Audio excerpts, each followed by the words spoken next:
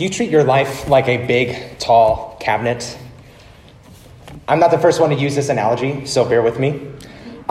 This big, tall cabinet of your life has many compartments, has many crevices. There is the physical compartment. So maybe at the outset of this year, you resolved that, this is the year that diet and exercise are going to stick. Maybe I'm going to try that diet where I only eat almonds and pomegranates, and I'm going to actually use that $200 a month Peloton subscription that I only used 5 times last year. Big, tall cabinet, there's the family compartment. Maybe this year you resolved that this is the year we're going to have more quality time. We're going to take a real family vacation. Maybe we will yell at each other less and look at our phones less. There is the finances compartment. Maybe this year you resolved that you were going to cut your credit card debt in half. There is the work compartment. You opened it up and said, maybe this is the year that I resolve I'm going to get a promotion. I'm going to get a raise. There's another compartment. There is the spiritual health compartment, just one among the many others. Maybe you said, this is the year I'm going to pray 2.5 more times per day. I'm going to maybe start a Bible reading plan and try to get it at least through Leviticus. This year, I'm going to look at the big, tall cabinet of my life and address every single compartment. I think if you think like this, like many of us do, there's a lot of admirable things about this way of thinking, but you might be misunderstanding something crucial. God doesn't intend for us to relegate him just to one compartment of our lives. One compartment that fits neatly between our trip to Home Depot and our trip to H&R Block. No, your walk with God is not just one compartment. It's the whole cabinet. All of life is meant to be coram Deo, a Latin phrase that means before the face of God. Every single aspect of it. Your finances, your work, your family, all of it is a way to worship God. All of it is spiritual. Today we arrive at the book of Numbers. And in the story of the Bible, it's only been roughly 1 month since God delivered his people from slavery to Egypt. And now God prepares them to march to the promised land, a land called Canaan. And the question is, will he prepare them like all the other nations around them? Will he tell them, guys, address all these compartments of your lives, and then maybe if you have time, if you feel like it, address your relationship with me too? No. God intends for him to be the whole cabinet. He intends for their lives, all of it, to be coram Deo, to be lived before his face. Now, at the beginning of each year at West Creek, we've gone through a book of the Old Testament. And so if the Bible is our diet, then we want to have a diverse diet and have a balanced one. So if the Bible is our menu, we don't want to only order off the New Testament section. The entire menu, the Bible says, is inspired by God and profitable for teaching, for reproof, for training in righteousness. Now, when we go through Old Testament books, especially longer Old Testament books, it helps to cover them at a little bit faster of a pace. So that means looking at larger portions each week. So that the goal is we want to keep our eyes on the forest and not get lost in the trees. That means in the book of Numbers, it's 36 chapters. We're going to cover it all in just 7 weeks. Keeping our eye on the forest, not getting lost in the trees. But our aim still, each and every one of those 7 weeks, just like each and every other week, is to submit the shape and emphasis of the sermon to the shape and emphasis of the passage of the Bible we're considering. So what will that look like today?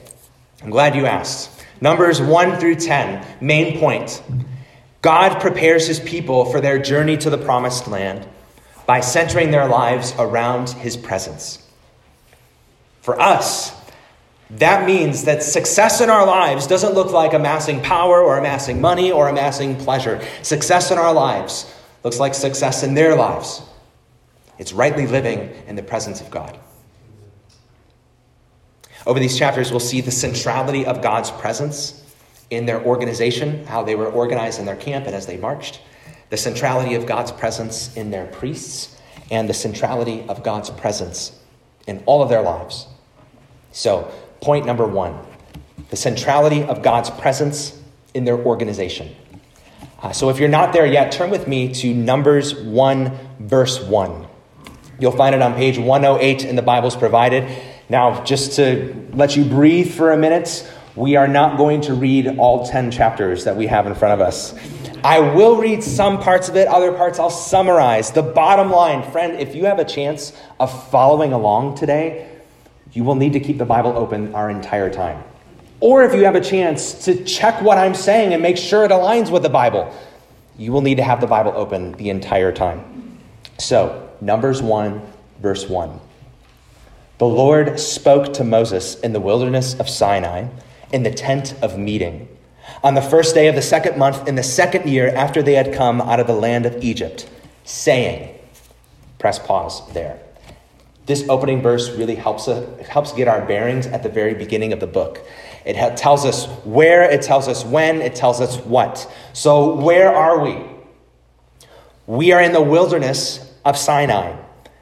God's people have been in this place all the way since the book of Exodus, chapter 19. But it's a wilderness, right? It's no man's land. They can't settle here. They can't make their lives here. But they know this isn't their final destination. If you rewind further back in the Bible to the book of Genesis, chapter 12, God promised their forefather Abraham that he would give them the blessings of land and offspring. They are headed to a different place besides the wilderness. Go back to Numbers 1, verse 1. It doesn't just tell us where, it tells us when. When is all of this stuff going down? It says, on the first day of the second month in the second year after they had come out of the land of Egypt. And the Bible gives us other timestamps before this. In Exodus 40, verse 17, at the very end of the book, it says that it took place the first month in the second year after they had come out of the land of Egypt. You compare these two, what it amounts to. They've been in this place, the wilderness of Sinai, for just about 1 month. That means that all of the instructions, all of the events that have taken place from Exodus 19 through Leviticus up to now in Numbers, all of that has taken place in just 1 month. Go back to Numbers 1, verse 1. Tells us where, tells us when, tells us what. What is God doing? He is speaking to Moses in the tent of meeting. This tent is also called the tabernacle in other places. This helps us keep our eye on the big picture. So, if you want, keep your finger in Numbers and flip back. Yes, you're going to do this. Flip back to the table of contents in your Bible. Okay, I want to keep our eyes on the big picture of what's happening so far. Table of contents. If you'll notice, the very first book, most of us know it, don't want to take it for granted that all of us know it, is the book of Genesis. In the book of Genesis, God creates everything, including people, but people rebel against him. And when that happens, God unleashes curse on the earth. At the same time, God promises to reverse that curse in the earth and save his people. He says he will do that through a descendant of Adam and Eve. As Genesis continues, it becomes clear that this descendant will come from a family of Abraham. And by the end of Genesis, Abraham's family has gotten bigger. But they aren't in the place where God has promised them. By the end of Genesis, Abraham's family is in Egypt. This brings us to Exodus, second book of the Bible. In Exodus, the Egyptians enslave Abraham's family for 400 years. But this family has grown into a nation, and this nation's now called Israel. And yet, as Israel cries out to the Lord to deliver them, God does that, but God delivers them not just to deliver them. God delivers his people Israel in order to dwell with them. So as he gets them out of Egypt, they dwell in tents. So he's going to dwell in a tent with them. This tent called the tabernacle.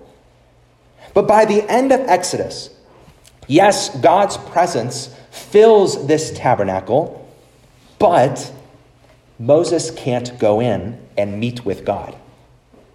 That brings us to Leviticus, the third book of the Bible. Leviticus is how the tent where God dwells becomes the tent where God meets his people.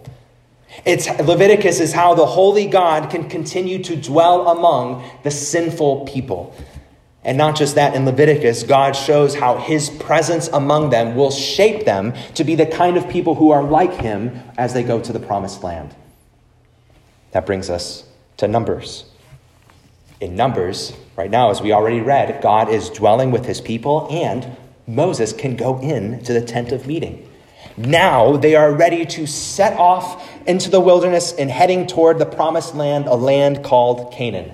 All right, so flip back to Numbers, chapter 1, verse 1. With that big picture in mind, as they set out for the promised land, what's the first thing that God tells Moses to do? Numbers 1, verse 2. Moses, take a census. This inspires the English name for the book, Numbers. Now, listen, I'm no Steven Spielberg. But if I was writing a script for a compelling story, I don't know if I would start with a census. Now, just hang in there. God has a purpose for this. We're going to go over all of Numbers 1 to 2. Just keep your eyes on it. We'll give an overview of what's happening here. The census spans all of chapter 1. And notice in verse 3, it's a census of all males 20 years old and older. So they're counting all the men who can be part of their army. That's what they're doing. So Canaan might be the promised land, but Canaan is not an unoccupied land. They will have to invade, right? Way back in Genesis, I think it was chapter 18. God says that one day he would clear out the people who are living in Canaan because they lived in rebellion against them. This is the army who will clear them out. And so if we look at the census is organized by giving the population of each different tribe of Israel. There are 12 tribes. If you're sort of new to the Bible, the 12 tribes of Israel correspond to the 12 sons of Israel. Israel's original name was Jacob. Jacob was Abraham's grandson. But for this census, look at the very end of, almost the end of chapter 1, verse 46. This grand total number of all the tribes, of all the males 20 years older who are part of their army, this total number, 603,550. This is a huge number. Especially when you consider that when Abraham's family first went off to Egypt, there were just 70 of them. And now look at how many. So here's, on the surface, this census seems very dry. It seems very dull. But this census is a tangible demonstration. This census is a tangible demonstration that God keeps his promises. He promised Abraham that his descendants would be like the stars of the sky. And here they are, from 70 to 600,000. And just as God has kept his promise to Abraham about descendants, so he will keep his promise to Abraham to give them land. The census would be reassuring. Now, at the end of Numbers 1, we see one tribe, Levi, who is exempted from the census. We'll talk more about them soon. But in chapter 2, God tells them how they should organize when they set up camp, tells them how they should organize when they march. He directs 3 tribes to set up on the east side of the tabernacle, which is where the entrance was. This would have been in the place of prominence. 3 tribes to set up camp on the south, to the west, to the north. This might be easier to see than to explain, so that's why I included a handout in your bulletin. So you can look at the charts of Israel in the camp or Israel on the march. You look at those, I want you to just notice one main thing, really. What's at the center? The tabernacle, right? The tabernacle is the center of their camp, the center when they march. Now remember, there's something unique about the tabernacle. What it was, the very center of the tabernacle was the Ark of the Covenant. The Ark of the Covenant was meant to symbolize God's throne. And you can actually compare this organization to how other armies organize their camps and their marches. How they organize actually mimics how the Egyptians organize their camps. You see, when the Egyptians organized, I bet you can guess who was at the very center of the camp. It was Pharaoh, the Egyptian king. And here for the Israelites, who is at the center of their camp? Oh, it's not a human king. It's the king, God. And look at Numbers 2, verse 2. It says, they shall camp facing the tent of meeting on every side. So, meaning they should always face and remember the king who is present with them. So here we have a census and a camp. This seems like dry and dull information, but they are actually powerful demonstrations. Demonstrations that God keeps his promises, demonstrations that God is present with his people. We can apply these demonstrations to ourselves. Friends, we still believe that God keeps his promises. We still believe that every promise is yes and amen in Jesus Christ. Galatians 3 reminds us that Jesus is that descendant of Abraham through whom God reversed the curse. Jesus didn't just deliver us from bondage to Egypt. Jesus delivered us from bondage and slavery to sin. And you and I can have confidence, knowing that as God kept his promise to deliver us from sin, so will he keep his promise to bring us home. In fact, we get a tangible demonstration each and every week, don't we? The body and blood of the Lord symbolized in the Lord's Supper. Every week, a tangible demonstration. God has kept his promise, and he will keep his promise to bring me home, I who trust in Jesus. But think about the other tangible demonstration, that God is present with them, how they organize their camp. The entire camp of Israel was to be oriented, centered toward the king present in their midst. Well, friends, how can we apply that to ourselves? Well, I think if you're here and you're not a Christian, if you're sort of on the fence, I might ask you, if your life is a solar system, what is the sun in your solar system? The thing around which everything else orbits and revolves. There's something there. All of us have something there. All of us have some kind of sun. Maybe it's family. Maybe it's work. Maybe it's just you. The Bible is clear that all of us treat anything else besides God like it is God. We exchange the giver for the gifts that he gives. But my friend, that's not how you and I are designed to operate. You were made to be close to your Maker. And the good news is that he has come near to us, even though none of us have wanted anything to do with him. So Israel, and the way they were organized, they were to be centered on, oriented toward the presence of the king who was among them. Centered their lives on this. Christian brother and sister, where is God especially present right now? Yes, he's present in us by his Spirit individually, but we often forget he's present with us collectively. Matthew 18, Jesus says, when 2 or 3 of you are gathered in my name, there I am among them. 1 Corinthians 3, Paul says, you are the temple of the Holy Spirit. And that we don't get it because we're from the north. It's actually y'all are the temple of the Holy Spirit. It's us collectively. God is especially present, not just with us individually, but with us corporately. When we are here, I know it doesn't really feel like that a lot of times, but the gathering of Christ's people is where God is especially present right now. So what if we take what's instructed to the Israelites for ourselves? What if we organize our entire lives to center on the place where God is present? I hear already in my head, well, we do have soccer. I have shopping to do. I have a Browns game to watch. I have traveling. I have obligations. I could just, watch the sermon online later on. Listen, I'm not saying that you can't do anything else besides go to church or that life can't happen. But I am asking you to remember, where is God especially present right now? My friend, it's the local church. So would you join me to plead with God to give me a longing to be in this place? Give me a longing to be around the people where you are present. Give me a longing to organize my life in such a way that prioritizes the gathering of your people. And give me a longing to discipline myself when I don't feel like doing it.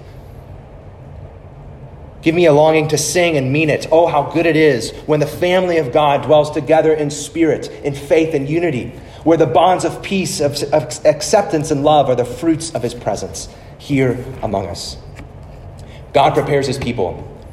He prepares his people to set off for the promised land by centering them around his presence. He does that by how he organizes them. He does that through their priests. This is point number 2.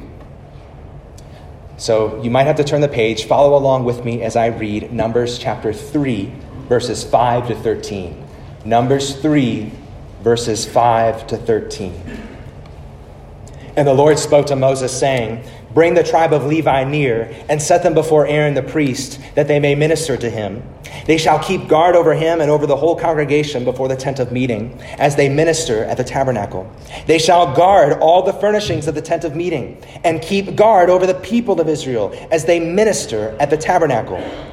And you shall give the Levites to Aaron and his sons. They are wholly given to him from among the people of Israel. And you shall appoint Aaron and his sons, and they shall gather their priesthood. But if any outsider comes near, he shall be put to death." And the Lord spoke to Moses, saying, "Behold, I have taken the Levites from among the people of Israel, instead of every firstborn who opens the womb among the people of Israel. The Levites shall be mine. For all the firstborn are mine. On the day that I struck down all the firstborn in the land of Egypt, I consecrated for my own all the firstborn in Israel, both of man and of beast. They shall be mine. I am the Lord." This section summarizes the 3 duties or descriptions of Levites. They guard, they minister, and they substitute. They guard, they minister, and they substitute. Let's talk about guarding. The Levites needed to guard the tabernacle. They needed to guard the place where God is present. Why? What gets me thinking of an episode of Seinfeld, actually, the old sitcom. This episode takes place mainly at a movie theater, and everything is fine. Jerry and Kramer are going to sit down for their movie, and everything is fine until the goofy Kramer sits in the seat directly next to straight-laced Jerry. Jerry just presses time out. He says, "Kramer, hold on. What about the buffer zone? There needs to be a seat between you and me. What if we were at my house, in my apartment, sitting on my couch, would you sit directly next to me? No, you wouldn't. You want a buffer zone. I don't want to share an armrest with you. I don't want to smell your breath throughout the movie." The Levites are Israel's buffer zone. It's not that God wants to keep his people at a distance. It's that God wants to protect his people from his holiness. The Levites guard the people from waltzing casually into God's presence. This is something that has happened already. With Aaron, the high priest's sons, Nadab and Abihu, they waltzed casually into God's presence, and the consequences were catastrophic. So the Levites guard the place where God is present. They also minister or serve the place where God is present. The rest of chapter 3 on into chapter 4 will describe more what it looks like. There are 3 divisions of the Levites. I think this might be included in another one of your charts on your handout. There are the sons of Kohath, Gershon, and Merari. They each service various parts of the tabernacle. So they guard, they minister, and there's one last duty or description from Numbers 3, that second paragraph we read, verses 11 to 13. Here we're told the Levites aren't just guards, they aren't just ministers, they are substitutes. These verses point back to the last plague in Egypt, the death of the firstborn son in every household. The only way God's judgment could pass over a house is if there was a substitute for the firstborn son, and that substitute was the Passover lamb. And ever since then, God has set aside every firstborn son in Israel for himself. But the Levites went in their place. The Levites were the substitutes. So I want you to think about all these positions the Levites had: guards, servants, substitutes. And I can't help but think of the need for priests and the need for Levites, how it goes against the storyline that most of us operate by. Most of us operate on a storyline that says, that thinks too high of ourselves and too low of God, so that we're basically on the same page, the same plane. We bring God down to our standard. So if you think this way, then your conclusion is going to be that right now, and at the end of my life when I stand before God, I can just waltz casually into his presence. I don't need to fear being cast out. I have plenty of confidence that I will be accepted. And that's the storyline that you and I operate on by default. But there is another storyline. The storyline goes way back to Genesis chapter 2, where these same priestly duties of guarding and serving were actually given to Adam. In the Garden of Eden, this is the first place where God was present, and God told Adam, guard and keep this place. And Adam failed. The serpent infiltrated the garden, the place where God was present, and Adam and Eve were cast out of God's presence. So here we have a tabernacle, like another Garden of Eden. And the Levites are given Adam's job: guard and serve the place where God is present. And the Levites will fail. They will be insufficient for this task. And a couple chapters later, in Numbers 8, we get little hints of it. Even the Levites have sin that they need to make sacrifices for. Even the Levites are subject to death because of their sin. But the storyline continues. That God has provided a better Adam. God has provided a better Levite. God has provided a better priest.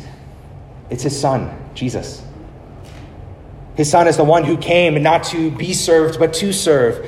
The one who lived as the sinless substitute for sinners going in their place. And yet Jesus was cast out of God's presence on the cross, taking the judgment you and I deserve. But death could not hold Jesus. And now he is a priest forever. This storyline says that the only way you can stand in the presence of God with no buffer zone, with no fear of being cast out, and with the joy of being accepted, the only way is if someone else is cast out in your place. And there is no one else who is qualified and who has done that besides Jesus. You trust him. But friends, the storyline isn't over. We read it earlier, how the storyline continues from 1 Peter 2. How are those who trust in Jesus described in that chapter? We're called something very peculiar. We are called a kingdom of priests. I bet you never thought about that, especially the area we're considering. You don't wear those fancy collars. I can't even remember what they're called. But Christian, those who trust in Jesus, you're a priest. You are a priest. That means you are charged to guard and to serve the place where God is especially present. And let me ask you again, where is God especially present? Here, the local church. You are charged to guard and serve the local church. Now, what does that mean? How do we do that? Does that mean we dress up like Paul Blart Mall Cop every week and that's what we do? No. We thank you, our security team. Thank you, guys. We guard and serve the place where God is present in at least two ways. One, together, we ensure that the gospel of Jesus Christ is rightly preached at this church. Together we do that. God's provision in the gospel of Jesus in our place is the only way people can draw near to God's presence and not be cast out. Friends, we are like the buffer zone of the world, holding up the gospel and saying, come near to the Lord only through his Son. What does it mean for us to guard and serve the place where God is present? Well, I think it means another thing. Number two, we ensure that the place where God is present is pure. We ensure as best as we can that the place where God is present is pure. So the actions of baptism and the Lord's Supper, church membership, when necessary, church discipline, these are actually all actions of guarding and serving the place where God is present. These are actions through which we bring in or see someone out of the church. Through these actions, we communicate. These are the ones, as best as we could tell, who trust in Christ and have been brought into the presence of God. And when we do that well, we keep the place where God is present pure. Friends, you and I are priests. And I bet if you're thinking right, this should change how you show up to church every week. This should change how you come to church. Yes, please, friend, come to church to be encouraged. You should. But friend, when you come to church, Christian, you are actually on the job. You know, that we get this miscommunication just because we're in such a consumeristic culture, that all the ministry that happens just from up here. The main ministry among us is out there. Is the people where the Lord is present. So I tell this to members who are coming into the church. This might be a reminder to us all. I remind them of our priestly duty to guard and serve the people where God are present. I say, friend, by joining this church, you will become jointly responsible for whether or not this congregation continues to faithfully proclaim the gospel. That means you'll become jointly responsible both for what this church teaches, as well as whether or not its members' lives remain faithful. It will be so easy to be anonymous and passive in this work. We need those who jump in and do the hard but rewarding work of studying the gospel, building relationships, and making disciples. We need people who guard and serve the place where God is present. God prepares his people to set off for the promised land. He does that by centering them around his presence. We see that in the centrality of God's presence and how he organizes them. We see the centrality of God's presence in their priests. Last, point 3, we see the centrality of God's presence in all of their lives. All of their lives. So look at Numbers. We're just going to give an overview of chapters 5 and 6, then on into 7 and 8. Chapter 5, I'm helped by one commentator who organizes this chapter. Chapter 5, 1-4, God calls for holiness in the camp. Look at chapter 5, verse 3. God says there should be nothing in this place that defiles it, nothing unclean. Now, to be unclean wasn't necessarily to be sinful. It was to be unfit for God's presence. That didn't mean you always did something sinful, but it always meant you came into contact with the effects of sin. Chapter 5, verses 5-10, God calls for holiness. Holiness in all of their relationships. The entire Bible is clear that we should seek to reflect the peace that we have with God to the peace we have with our fellow man. How did Jesus teach us to pray? Forgive us our sins as we forgive those who have sinned against us. Chapter 5, verses 11-31, God calls for holiness. He calls for holiness in marriage. Now, if you read this section in detail, this will sound very strange. But it comes within the context of the Bible treating marriage with the utmost importance. The marriage is meant to reflect our relationship with God. So these instructions deal with when a man suspects his wife of adultery. We should remember that these instructions come to people who live in a different time, place, and a different covenant with God. We should remember that God has already said that adultery is wrong for both men and women. And we should remember that in a society that was probably dominated by men, instructions like these would put a stop on that. This would protect women from just mob justice and keep due process for them. So, overview of chapters 5 and 6. God's calling for holiness. Holiness in the camp, holiness in their relationships, holiness in marriage. Chapter 6, 1-12, he calls for holiness in their service. This section discusses the Nazirite vow. Now, Nazirite means one who is separated. Now, a Nazirite vow is normally a short-term service where you are specially devoted to the Lord. So if you know your Bibles, you know guys like Samson, Samuel, and John the Baptist were Nazirites. Nazirites gave up their rights and possessions so that they can give themselves entirely to the Lord. And they didn't have to do this. So I think of the Nazirite vow, it functions like this. I bet you have people in your life whose walk with the Lord challenges you. Who you look at and say, oh my goodness, I could never be as holy as they are. They spur me on and challenge me. That's what the Nazirites were meant to do for all of Israel. So, holiness in the camp, in relationships, in marriage, in service. This cabinet analogy is coming back to life, isn't it? Since they have been rescued by God, since they belong to God, since God is with them, all of their lives should revolve around him. And this section culminates with chapter 6, verses 22 to 27. It's one of the most famous parts of all of the book of Numbers. You probably heard it before. But when we remember what's come before it, this prayer has more weight. God wants his people to be holy so he can do this to his people. So he can bless them and keep them.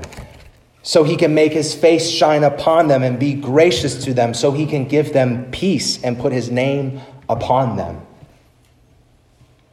He wants his people to be holy so he can bless them.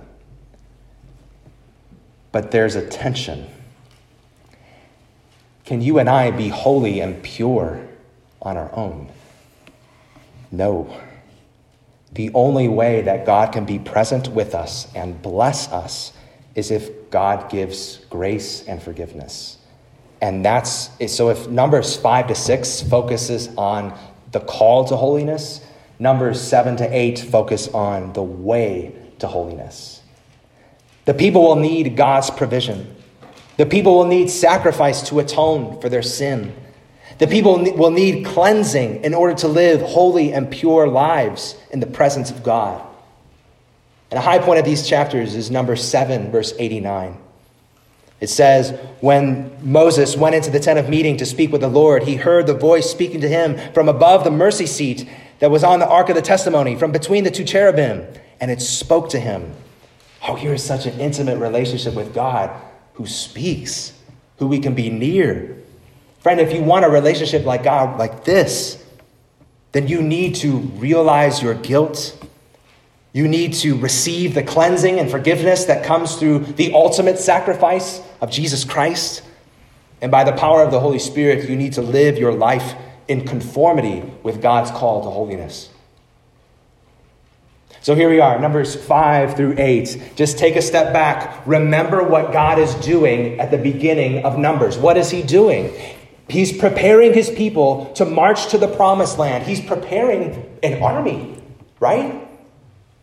So in these chapters, wouldn't you expect God to talk about battle plans and strategy? Wouldn't you expect God to talk about weapons and equipment?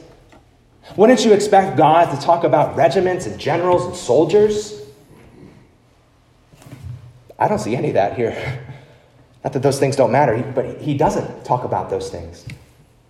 And it gets me thinking.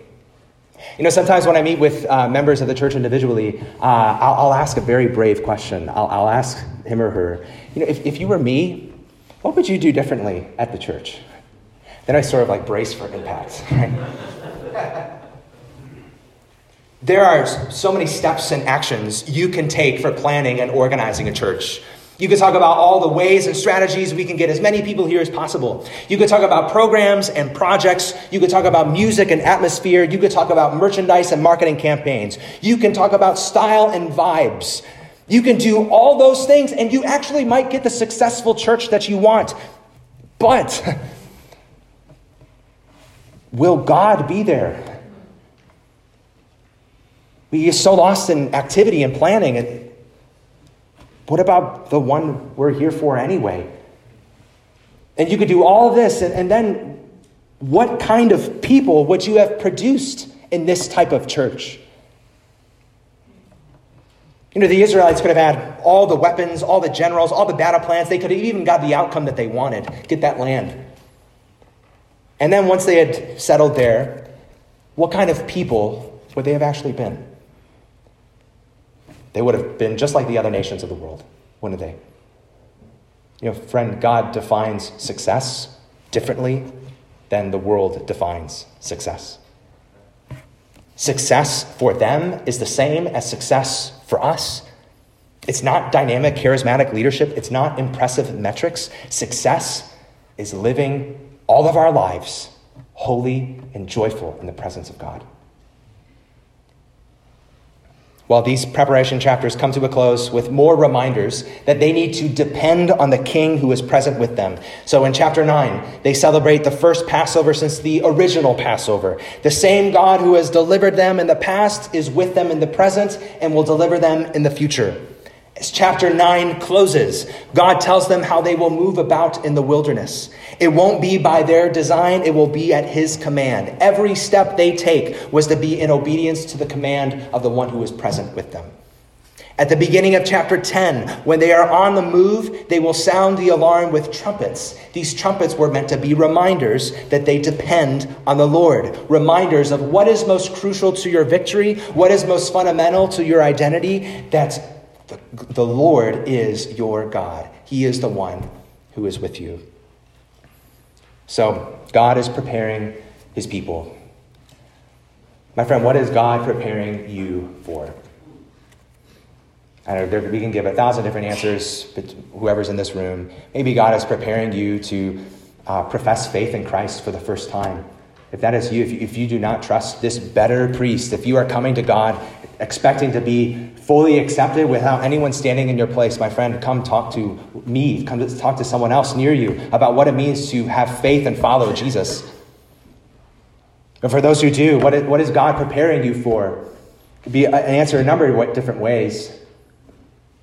But I know one answer to it. He tells us in his word. God is preparing you, believer in Jesus, to stand blameless and holy in his presence. That's what he is preparing you for. And you and I get to lean into that purpose right now, because you and I abide in Jesus, the one who is present with us. You and I follow him according to his word and are strengthened by his Spirit as we are in the wilderness heading toward the promised land. And would you join me to pray?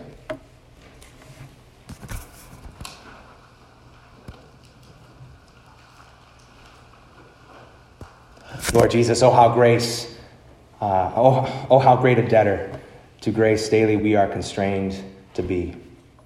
We are prone to wander from you, Lord. Come and seek us who are strangers to you. Interpose your precious blood and help us follow you on our way home. Lord, continue to keep your promise and prepare us. Help us, God, to give us strength to organize our lives around the place where you are present. Help us guard and serve this place. And Lord, we pray that the place where you are present expands to include more people. Lord, we need you. We ourselves are insufficient. So be our help and be our strength. In Jesus' name, amen.